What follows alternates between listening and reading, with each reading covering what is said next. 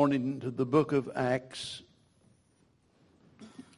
Acts chapter 2. It's interesting that the book of Acts, the very first verse begins by talking about the things that Jesus began both to do and to teach. We preachers often speak about the finished work of Christ, and well, we should. But although he finished the work of redemption, there's more to the story than that. And that's what we see here in the book of Acts. It shows us that the finished work of Christ was just the beginning of the work that is still going on. And that's what makes this book so very important, because it tells us that his work, the work that he began, is carried on still today through the church. And so we're in the process of finishing what the Lord started, so to speak. And our mission is to bear witness of the Lord Jesus Christ, to make him known around the world. And we'd really be wise to acquaint ourselves with the adventures found in the book of Acts. And whenever all is said and done, we generally think about it as the Acts of the Apostles, and we talk about, what they did, and we should. But in reality, it's all about what the Spirit of God did through the people of God throughout this book. And so I want to start with the question this morning: what should a worship service be like? Think about it. I'm not being hypothetical. I really want you to think about it.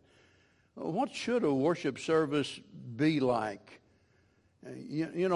Tradition has a death grip on most churches, and we basically do everything alike, and it's usually the same everywhere that you go. There's the invocation, there's the offering.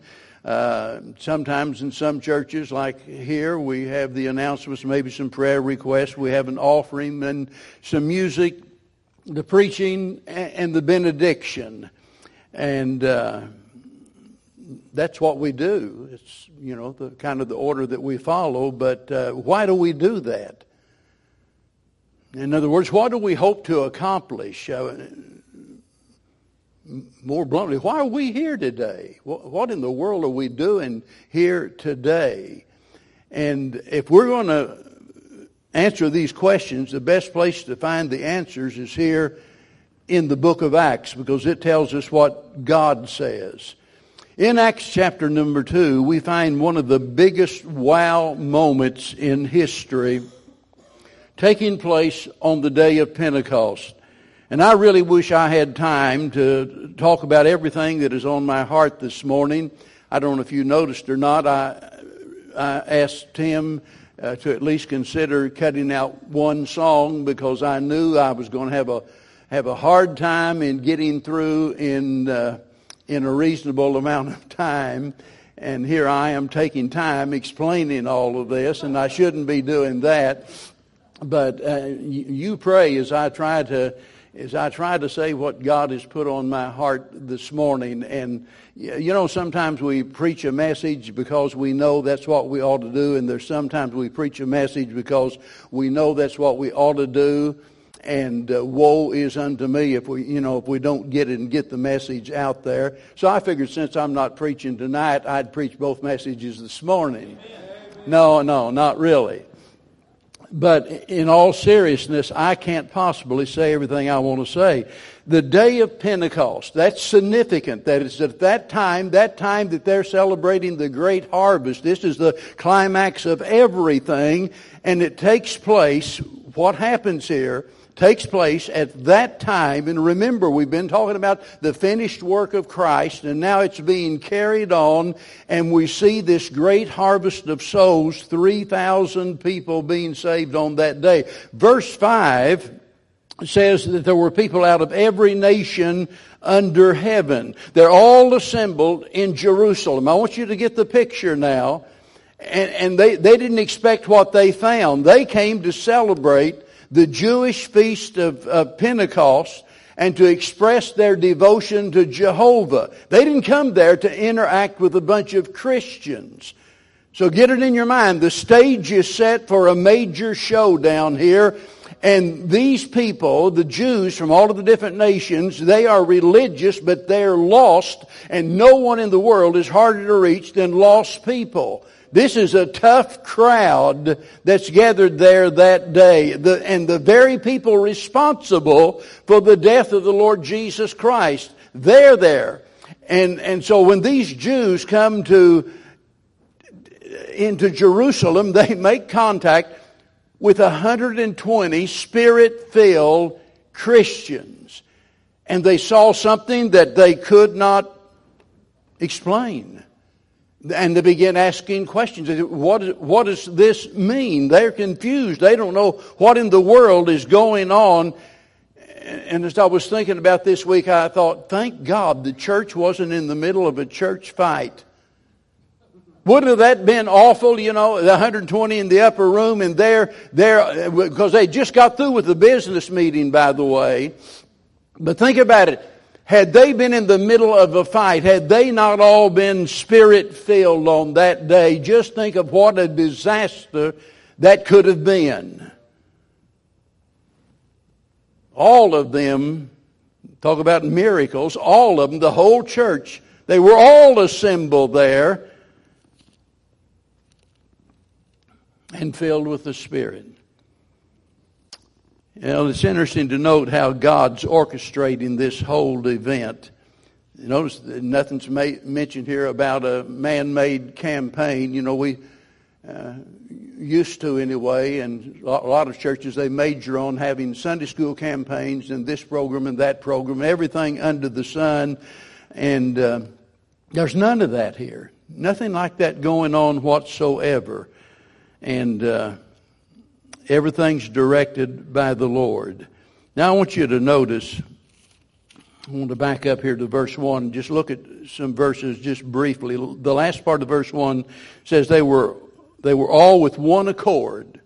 Isn't that great? Amen. In one place.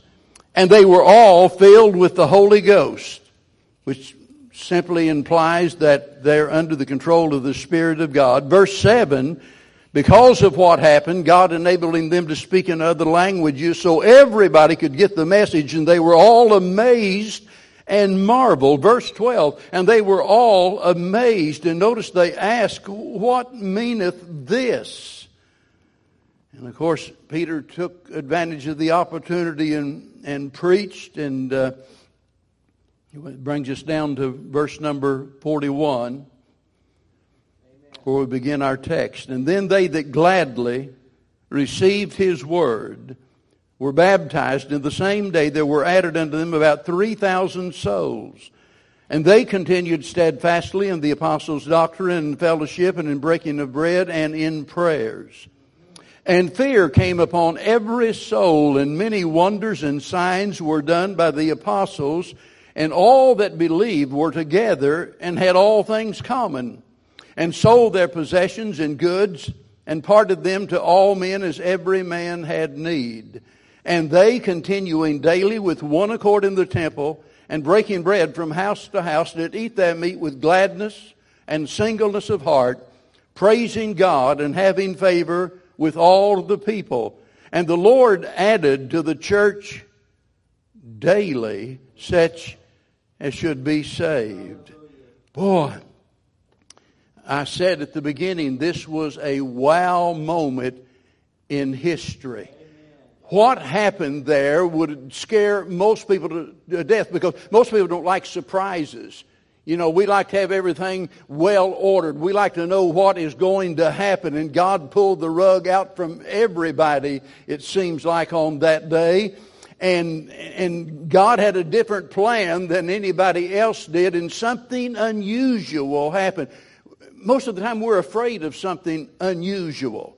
Now, being unusual doesn't make it good, but I'm telling you, sometimes God does things that are unusual, things that we don't expect. He works in ways that we can't even begin to comprehend.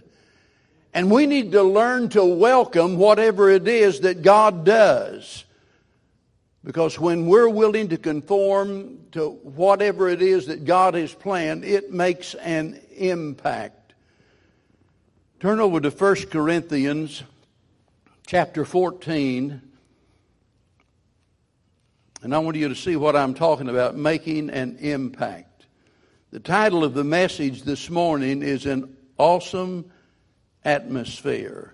Think about the atmosphere that existed on the day of Pentecost. What was going on there? Now here in 1 Corinthians 14, Paul is writing to the church at Corinth. It is a church that had, some of the members had all of the different spiritual gifts. He said, you don't come behind in any of the spiritual gifts. So whether it was healing, speaking in other languages, prophecy, whatever it was, they had people in the church that had been so blessed by God with this gift. In other words, there's no reason for them to fail whatsoever.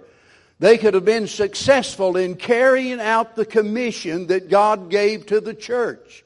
No reason for failure except for the fact that they've got a four-way split going on. They're bickering among themselves. They're arguing about who has the best gift. And the one that has one gift wants the other guy's gift.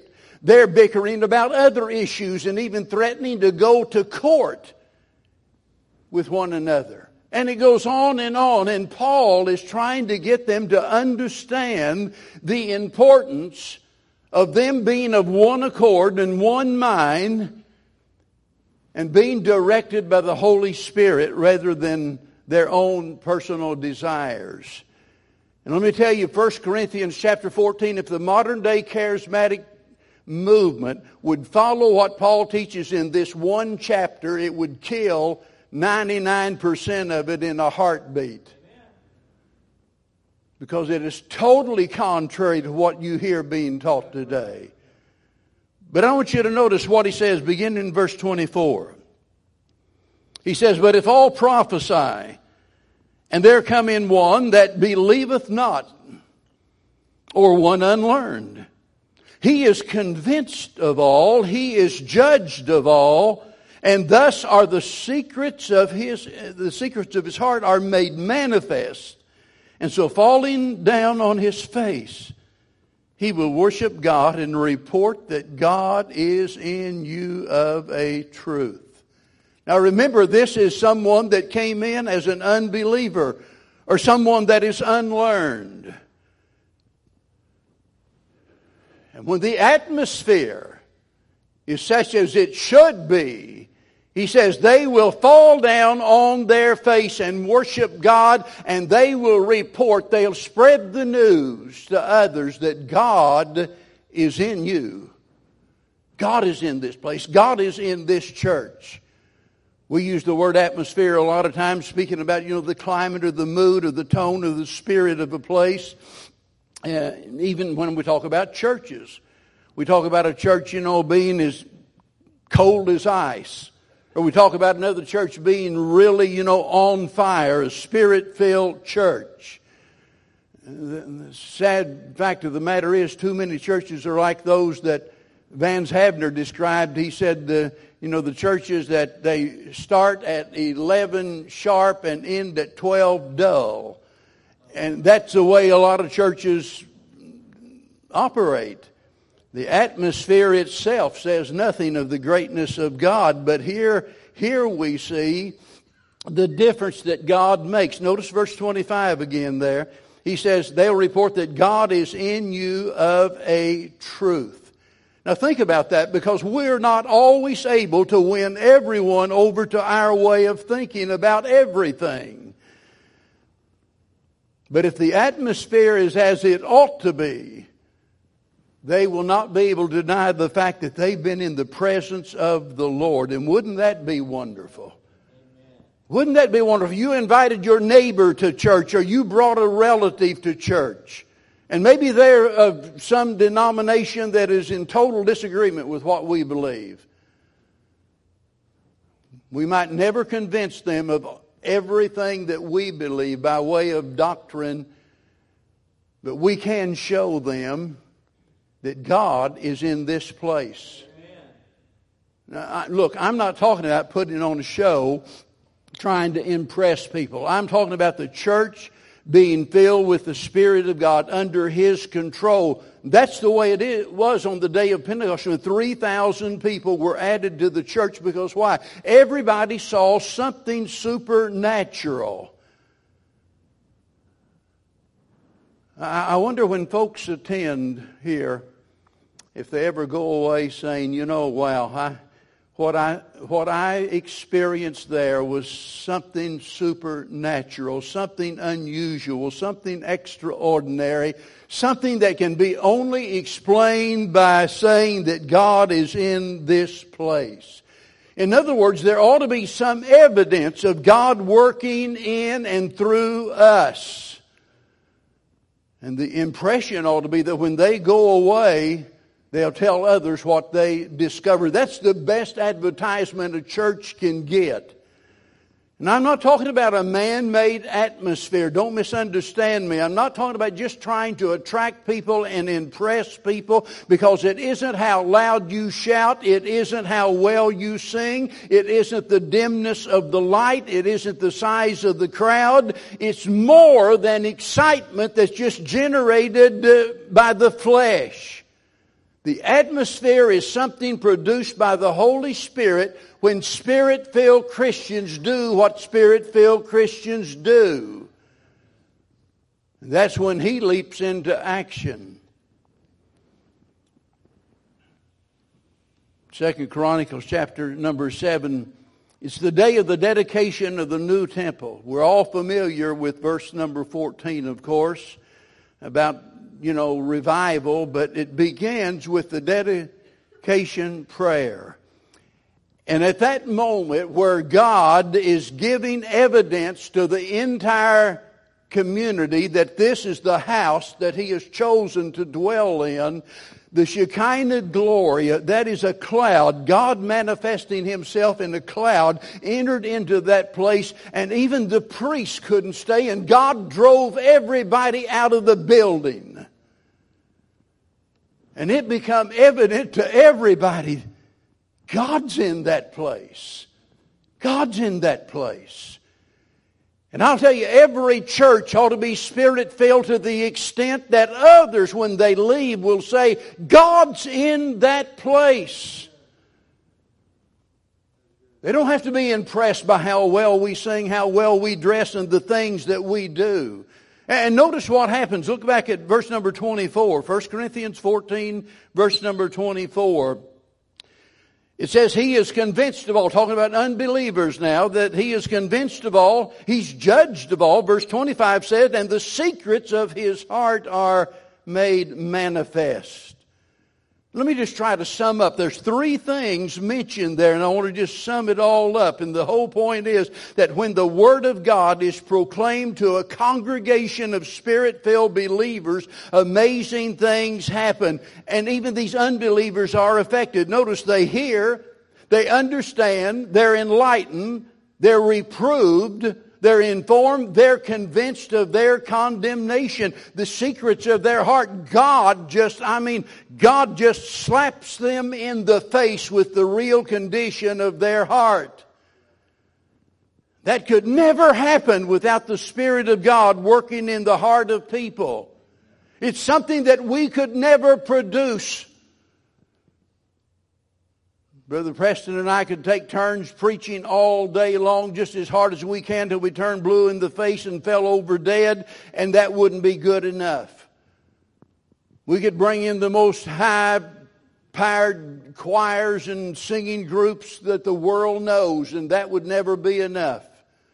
Nothing we do would ever be enough if God's not in it. It's not by might, it's not by power, but God says, it's by my Spirit. Nothing good's going to happen this morning or any other morning unless the Spirit of God does it. We can't do it. But although we can't do what God alone can do, it doesn't mean that we can't do something. And it doesn't mean that our small part in that isn't significant, because it is. There are things that we can't do, but there are things that we can do and things that we should do. And if we don't do it, we can't expect God to do anything. So, what can we do? What should we do? What must we do? Now, let's go back to the book of Acts. Acts chapter number 2 again. And instead of talking about all of the things that could be said about Spirit-filled Christians, that would take hours. We could talk about, the fruit of the Spirit. We could talk about, being filled with the Spirit. We could talk about grieving the Spirit. We talk about all of these things related to the Holy Spirit. But I just want to sum it all up, because that is exactly, I think, what the Lord does in verse number 47 as He talks about all of these things that has happened and what is going on and the atmosphere of them meeting. Now remember, they're going out daily in the houses among the people. And they're conducting services, you might say. They're in the temple. Wherever they can, they're meeting with the people. And in each instance as they meet, notice there's no musical instruments mentioned. There's no choir. There's no quartet. There's nothing going on here but the sharing of the good news about the finished work of Jesus Christ. That's what it's all about. And there's two things that are so outstanding in God's sight that He mentions these two things in verse 47. First of all, there's piety, because notice He says they were praising God. Praising God. I'm convinced that the average church member, I'm talking about the average church member across the country, not necessarily you, but the average church member does not understand the importance of praise. It's important to God. It's mentioned over and over and over. He says, enter into His gates with thanksgiving and His courts with praise. Be thankful unto Him and bless His name. It's important to God. He commands us to do that. It's important to us because the Bible talks about the fact that He inhabits the praise of His people. In other words, where you find a group of Spirit-filled Christians praising God, you can mark it down. God's there, whether you realize it or not. Whether you're sensitive to His presence or not, God is there. Praise, so very simple, right? I mean, little children could do that. To praise the Lord. And I wonder how many of you are really, truly, honestly serious about praising God when you meet on Sunday morning, Sunday night, Wednesday night, whenever it is. How many of you are really serious about that? If you could stand up here week after week, and believe me, I don't do it intentionally because I don't try to go through the crowd and pick everybody out. But boy, whenever you're singing Amazing Grace and you look out there, it looks like they've been eating unripe persimmons and baptized in pickle juice, and they're standing there with the frown on their face. You couldn't get a holy grunt out of them if Jesus came in the clouds. They just stand there no matter what's going on. How can you say you're serious about praising God whenever you don't even participate in the song service? You say, well, I can't sing well. I can't either, but I can sing loud. Just sing loud. Amen? The Bible doesn't tell you to sing well. It just says sing, and everybody can sing. God's not sitting there running some sort of a contest to see who can outperform the other one. Praise is so very important. Naturally, we want to be known for standing by the truth. We want others to realize that we're not a compromising church giving in to all of the whims of the people. We're not going to compromise what we believe to be politically correct and to get along with the world. We're not going to do that ever. But by the same token, there's more to being a church than just being correct in your doctrine.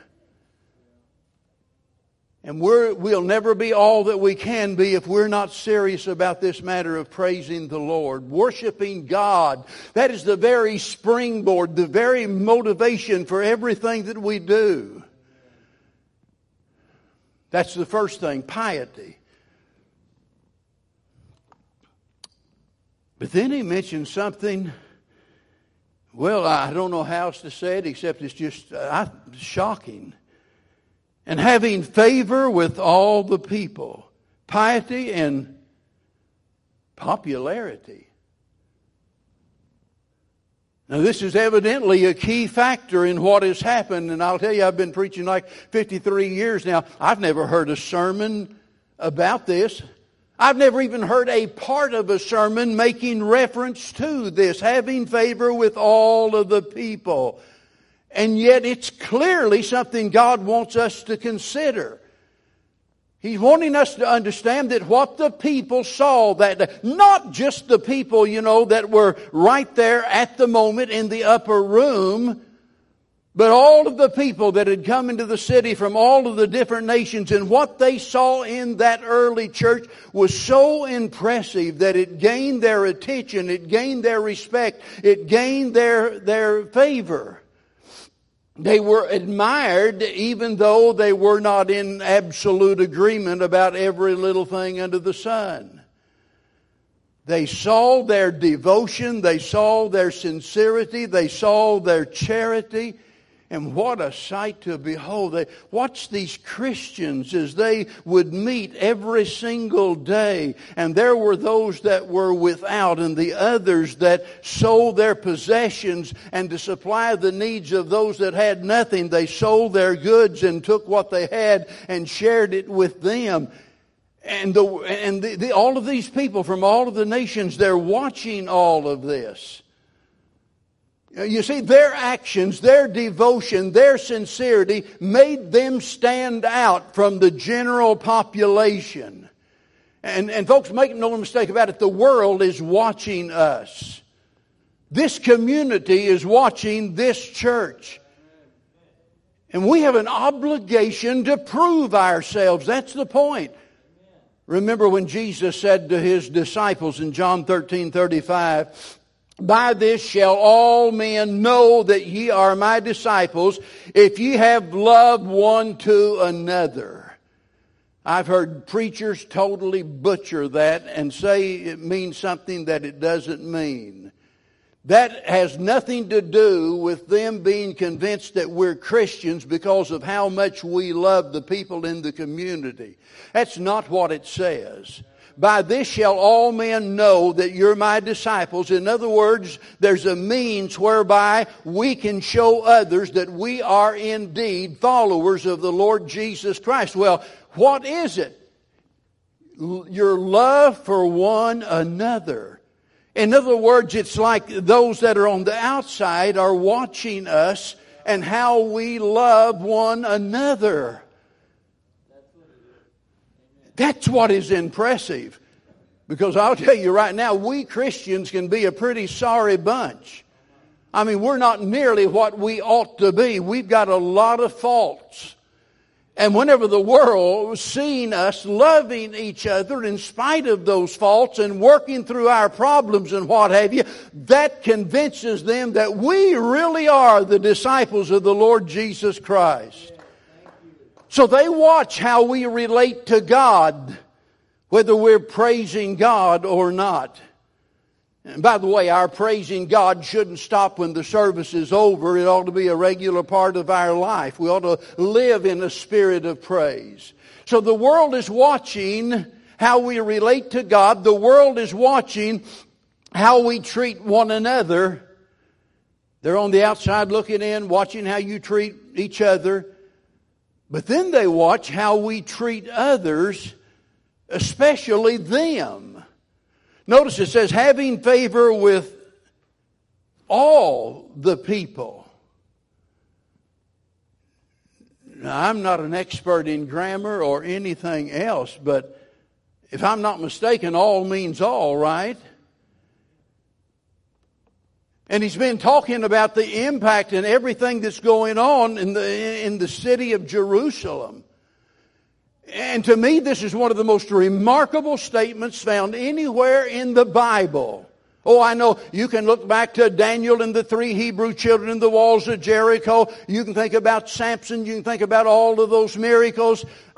To me, this is just as remarkable as anything that that I've mentioned.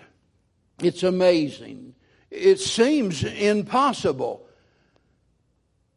for a church to find favor with all of the people. How does something like that happen? Look, it doesn't mean that the entire community was in agreement on everything. It doesn't mean that. It doesn't say that. It doesn't mean that everybody in town was converted to Christianity. And it doesn't mean that there would never be any opposition. It simply means that at that particular time, they had gained the favor of all of the people. There was an atmosphere in that church, something about that church, something that no human could really explain apart from God. I don't think that we think enough about the attractive power of a Spirit-filled church. And let me tell you, if we're not a Spirit-filled church, there's no reason for us to exist. That is the justification for our existence. Because if we're not fulfilling God's given purpose in life, there's no reason for us to exist. We're nothing more than a glorified social club. No reason. We might as well just disband. Send all the money to missionaries somewhere. Close down the building because there's no reason to really exist. The sad thing is, there are a lot of churches today that conduct themselves in a way that simply says, we really don't care about anyone else.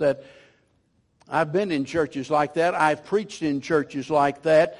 In fact, it is rather common whenever you get away in the hills, back in the Ozarks or over in Kentucky in some of those little country churches, and 90% of the congregation is made up of one family, and their attitude is us four and no more. We don't want anybody else. They just don't care about anyone else. Well, that attitude stinks. If we don't care about anyone else, why do we even exist? As I often say, we never get a second chance to make a good first impression. And by the way, first impressions are usually last impressions.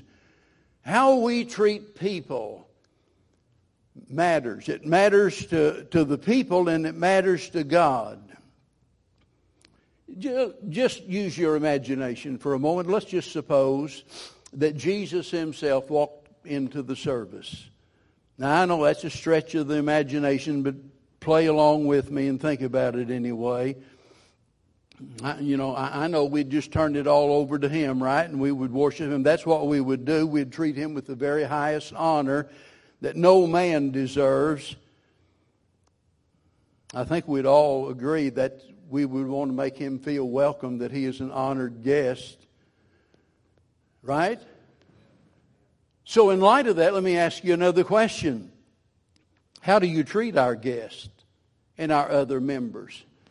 You don't know how difficult it is for me to bite my tongue and to keep from saying some things that might need to be said. In fact, I'm not sure about it, so I won't say it. But let me tell you, if I had a list of all of the dumb things some members of this church have said to run people off, it'd make some of you so mad you couldn't stand it. Those of you that said those things would be mad at me for revealing the stupid things you said. You say, what are you talking about? I'm talking about somebody. No, I won't. No, I'm not going to go there because, look, all I would do, if nothing else, drive a wedge between you and somebody else. That's not my purpose this morning. I just want you to understand that when you say something to somebody, it's serious business, and you've got to be careful what you say.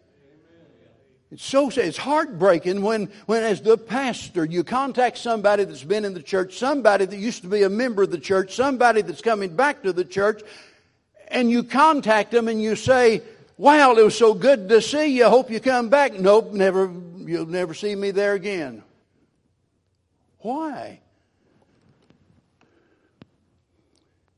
Now, there's at least a few of you, you know why, because you know you're the guilty party because I've already mentioned it to you. And I'm going to want to challenge you, don't ever let something like that happen again. To drive people away from the church by saying something that is so foolish. How do you think we ought to treat our guests? Well, you say, preacher, the analogy about Jesus, that's really far-fetched. No, it's not really. Listen to this. Over in Matthew 18:5, Jesus said, "And whoso shall receive one such little child in my name receiveth me." How about that?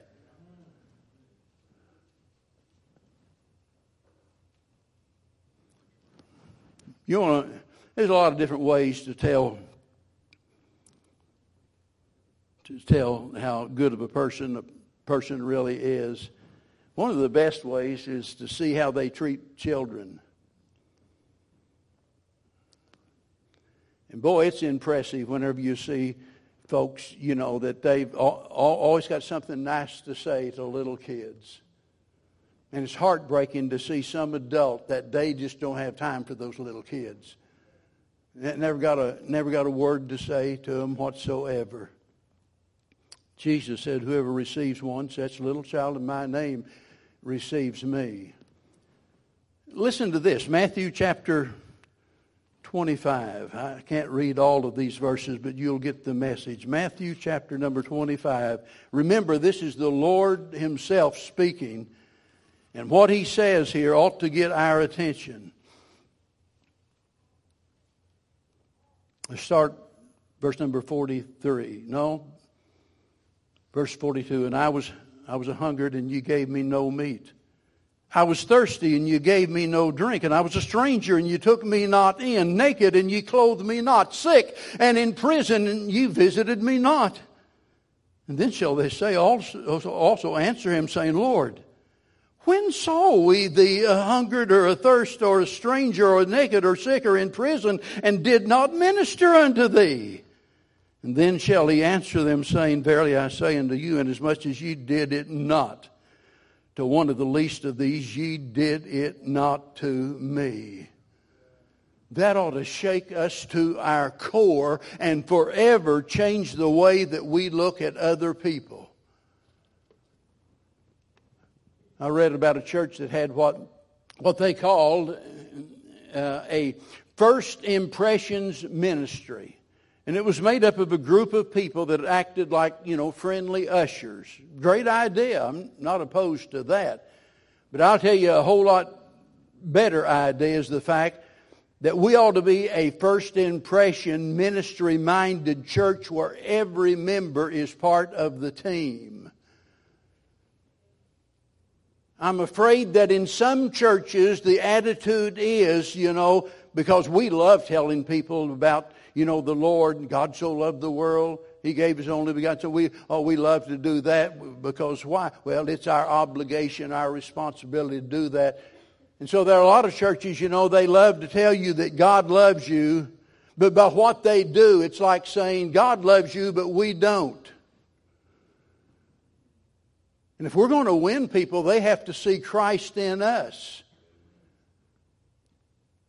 Back to our story. This early church, this was its time to shine. It's the day of Pentecost, that day appointed by the Lord, and the Spirit-filled church meeting together and God working through them. And let me tell you, it wasn't always so, because persecution is just around the corner. In other words, they had to strike while the iron was hot, to take advantage of the opportunity while the door was open, to seize the day. It's not going to stay like that. They gained the favor of the people, but it's fleeting. It's just for a while.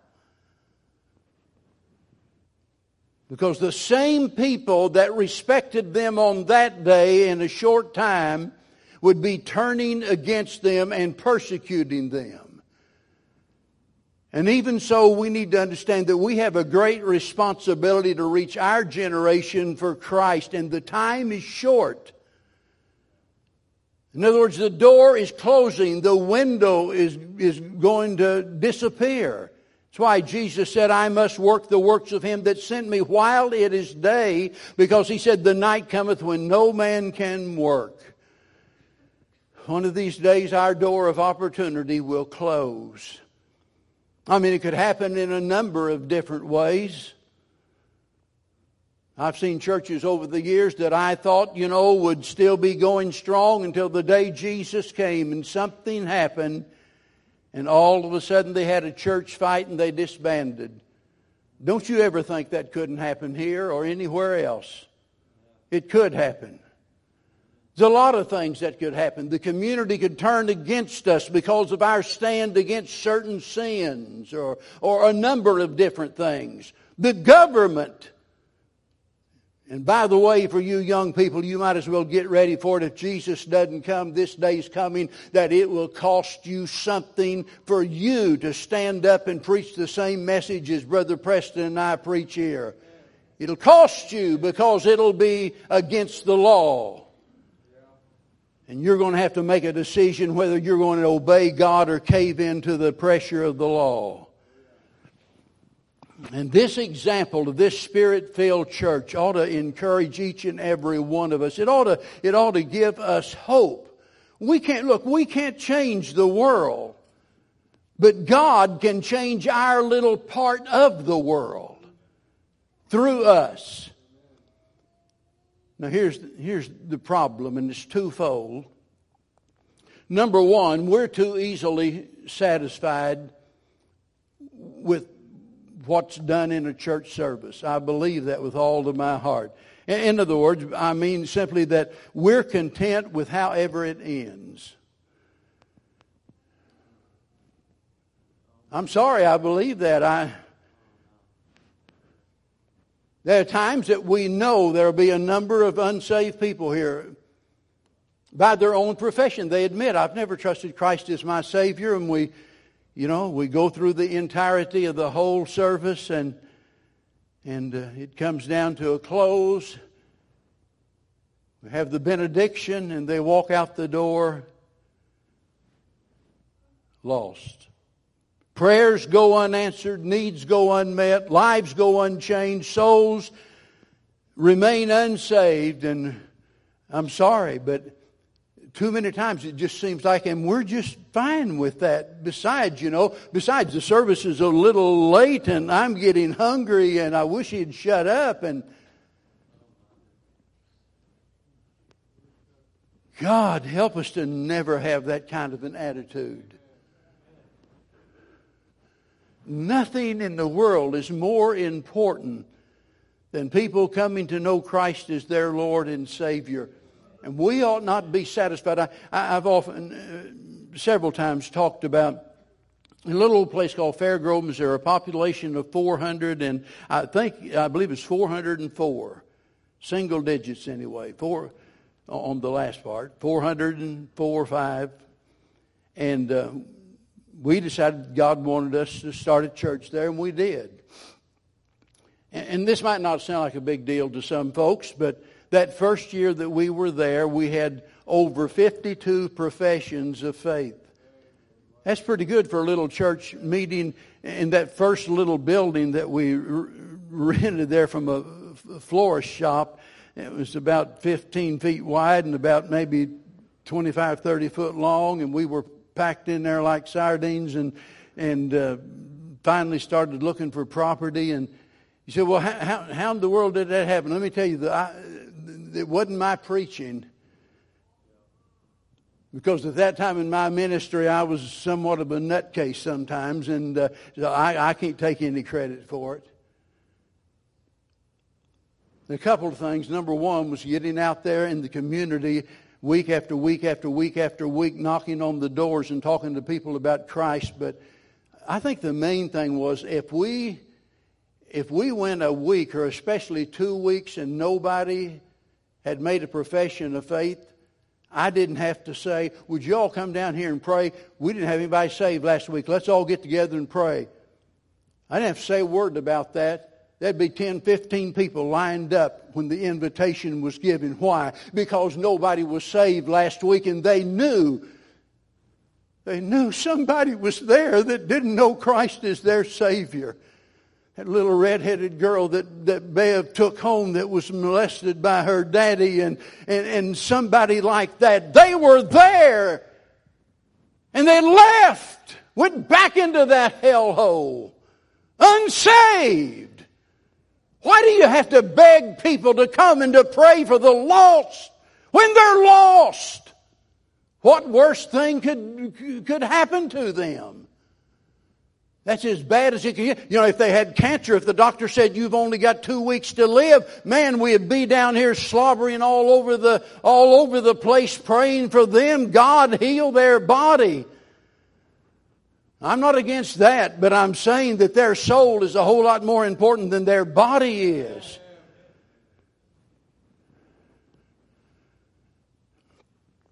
We're just too easily satisfied. But compounding that problem is this, and that's the fact it seems that we just refuse to deal with whatever it is that hinders. And let me tell you, it doesn't take very much to hinder. The Holy Spirit is grieved a whole lot easier than what you and I think. You don't have to stand there on the street corner calling God ugly names to grieve His heart. All you have to do is disobey His will. Let me give you an example over in 1 Peter chapter number 3. Verse 7, and he's speaking here about husbands, but he's been speaking here in regards to the women also. And he says, likewise, ye husbands, dwell with them, that is your wives, according to knowledge, giving honor unto the wife as unto the weaker vessel, and as being heirs together of the grace of life. Now notice this, that your prayers be not hindered. That your prayers be not hindered. How important are our prayers? They're everything. If we're not in such a spiritual condition that we can't have our prayers answered, we're out of business. Everything depends on prayers. And here he's talking about something that would hinder our prayers. It just happens to be in this case, he's speaking to the husbands about their wives and the way they treat their wives. But it could be speaking about the wives treating their husbands. It could be speaking about how you treat another member of the church. It could be how you treat a guest or anyone else. It doesn't make any difference. It's the sin of the thing that would hinder our prayers and keep God from doing what God wants to do. The Bible says, Israel limited the Holy One of Israel, put limitations on God. And that's what we so often do. We limit what God wants to do in the service or through the church. And we just say, no, we're satisfied right here where we are. That's why I often say sometimes what happens during the service is decided before we ever get here. Before we ever sing, before I ever preach. It's already determined. 1 Peter 3, now verse 8. We see what it is that hinders our prayer, but notice verse 8 finally. Be ye all. That includes me and you. Be ye all of one mind.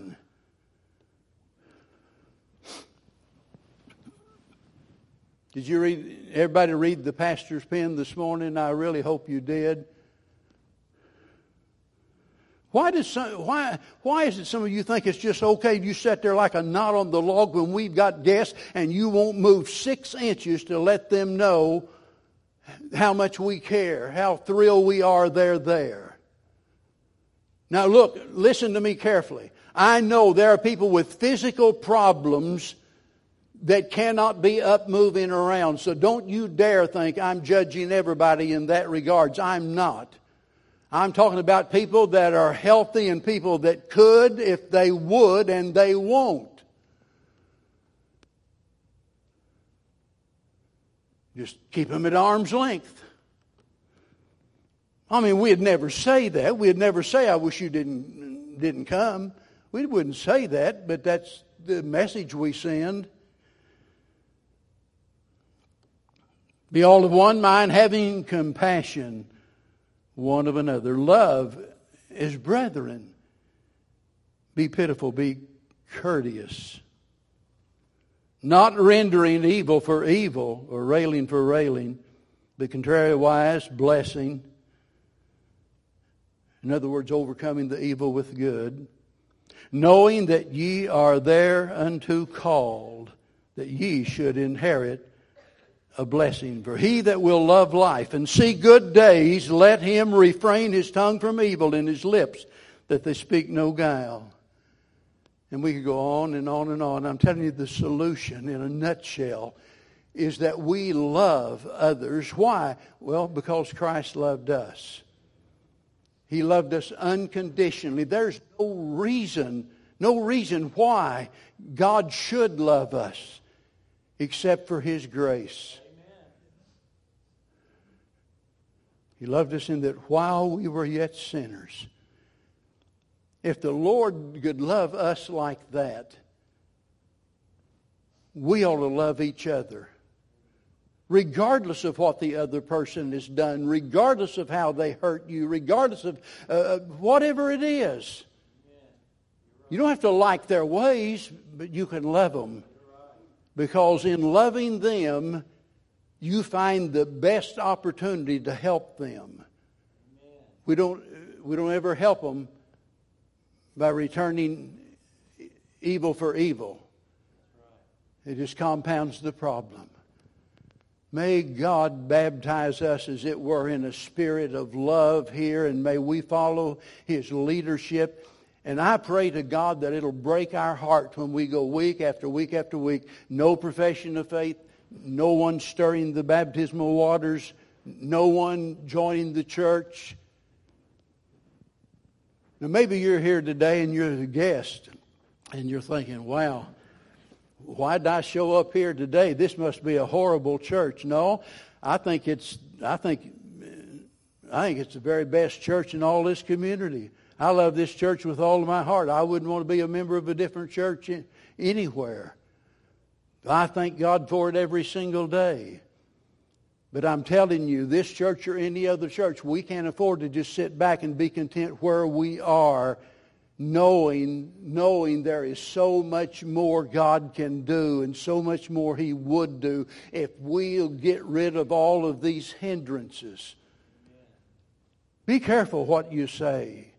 Treat our guests like they're honored guests, because they are.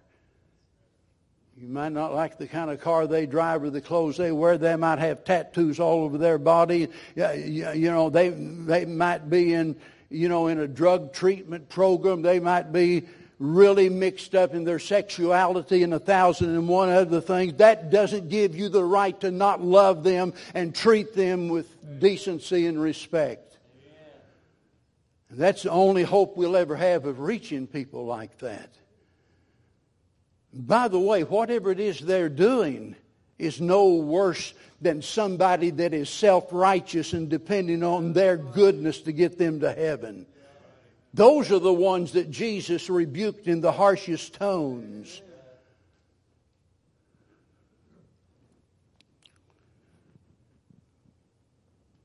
Let's all stand.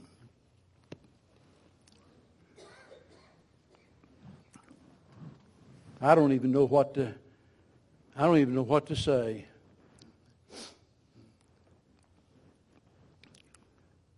If you're here today, let me just add this. This message has been directed toward Christians and in this church in particular. And you might feel like you've been left out of the whole service. But let me assure you, you haven't, because it's because of people like you, people that are unsaved, that we're so concerned about how this church functions as a church. And more than anything else in all of the world, we want to see you come to know Jesus Christ as your Lord and Savior, and you can. He loved you so much that He died on the cross to save you from your sins, and He'll save you today if you'll simply trust Him. And I beg you, don't walk out of here today without Jesus. It'll be the worst mistake that you've ever made, and the most wonderful thing that could ever happen is for you to say yes to Jesus. I don't care if you say, Lord, I sure don't like that preacher. I don't ever want to hear him again. That's fine with me, just as long as you trust Jesus. You say, well, I don't think I'll ever join this church. That's fine. Just trust Jesus. Just trust Him. Our Father, we pray this morning that you'll help me, first of all. Help me to be a better example to these folks. Help me, Lord, to care more about others. Help me to be able to do more for your glory. And I pray you'll help us all together as we work together and labor together and worship together. Help us that we'll be a light to this community, that others might see Jesus in us, that we might be a light that'll draw them to the place of eternal salvation. I pray you'll remove every hindrance here this morning. Break our hearts over the lost condition of those that are around us. For we pray in Jesus' name, amen. While we sing.